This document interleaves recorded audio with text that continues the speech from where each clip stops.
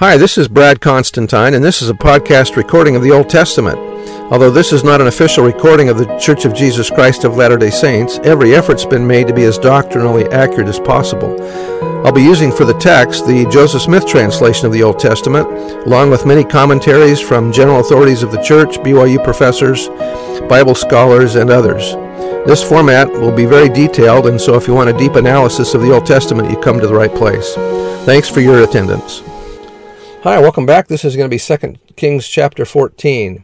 The period encompassed by this section of study is roughly between 800 BC to 721 BC, a period of about 80 years, and that was out of the Institute Manual. All right, verse 1. In the second year of Joash, son of Jehoahaz, king of Assyria, reigned Amaziah, the son of Joash, king of Judah. He was 20 years old when he began to reign, and reigned 29 years in Jerusalem, and his mother's name was Jehoaddan of Jerusalem. And he did that which was right in the sight of the Lord, yet not like David his father. He did according to all things as Joash his father did.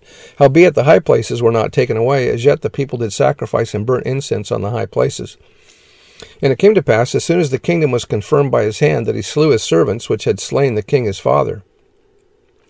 But the children of the murderers he slew not, according unto that which is written in the book of the law of Moses, wherein the law commanded, saying, The fathers shall not be put to death for the children, nor the children be put to death for the fathers, but every man shall be put to death for his own sin. He slew of Edom in the valley of Salt 10,000, and took Selah by war, and called the name of it Joktheel unto this day. Then Amaziah sent messengers to Jehoash, the son of Jehoahaz, son of Jehu, king of Israel, saying, Come, let us look one another in the face. To look one another in the face is a Hebrew idiom for going to war with one another. Although in the version here no explanation is given for why Amaziah asked for war, the parallel version in Chronicles explains what occurred. As he was strengthening his army for the war with the Edomites, Amaziah hired 100,000 mercenaries from the northern kingdom of Israel, or Ephraim. A prophet warned him that since Israel was in such disfavor with God, to add these mercenaries to Judah's army would cause Judah to lose the battle. Amaziah sent the men back, and they were greatly angered by the act. While Amaziah went south to battle the Edomites, the mercenaries vented their anger by ravaging several of Judah's towns on their return to the north. When Amaziah learned of their actions, he declared war on Israel. Joash's answer was a contemptuous insult. In his parable, Amaziah and Judah are the thistle, a weed that dries up and blows away in the summer heat. Joash and Israel are the cedar, an allusion to the cedars of Lebanon, giant and majestic trees that grew to over 100 feet in height. Amaziah evidently asked for a royal princess as part of an official state apology. Joash said he would be like a wild beast instead and tromp the thistle weed down. Amaziah took the challenge and was badly beaten. The Chronicles account explains that the loss came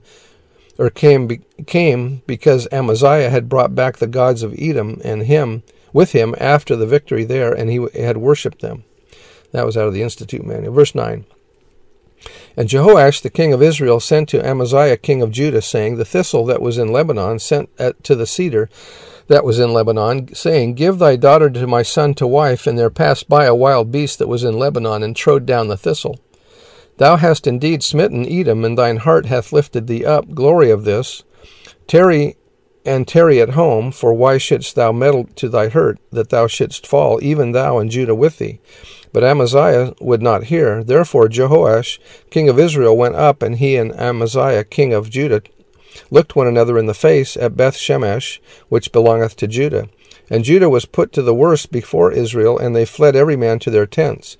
And Jehoash king of Israel took Amaziah king of Judah, the son of Jehoash, the son of Ahaziah, at Beth-shemesh, and came to Jerusalem, and brake down the wall of Jerusalem from the gate of Ephraim unto the corner gate 400 cubits.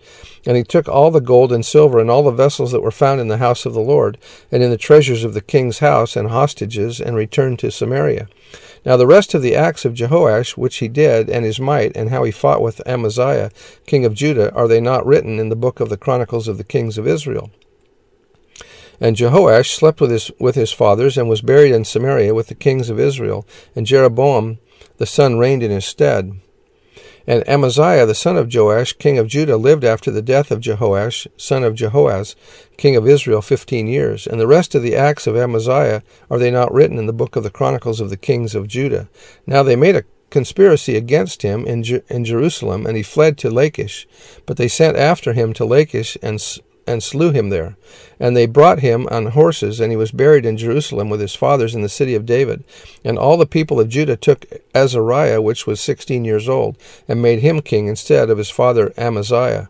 He built Elath and restored it to Judah after that the king slept with his fathers. Elath was also known as Ezion Geber. It was an area that had been controlled by Solomon and used as a home port for his Red Sea trading fleet to Ophir and Arabia. 23. In the 15th year of Amaziah the son of Joash, king of Judah, Jeroboam the son of Joash, king of Israel, began to reign in Samaria, and reigned 41 years. And he did that which was evil in the sight of the Lord. He departed not from the sins of Jeroboam the son of Nebat, who made Israel to sin.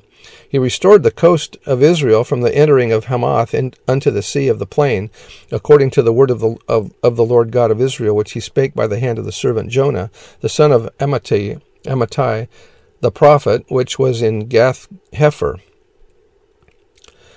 For the Lord saw the affliction of Israel, that it was very bitter, for there was not any shut up, nor any left, nor any helper for Israel. And the Lord said not that he would blot out the name of Israel from under heaven, but he saved them by the hand of Jeroboam the son of Joash.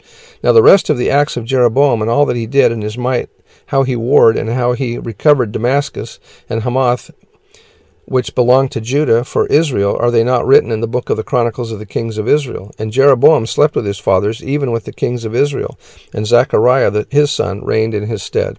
So that's the end of the chapter. That name Zechariah sounds kind of familiar, doesn't it? Anyway, we'll see you next time. Bye.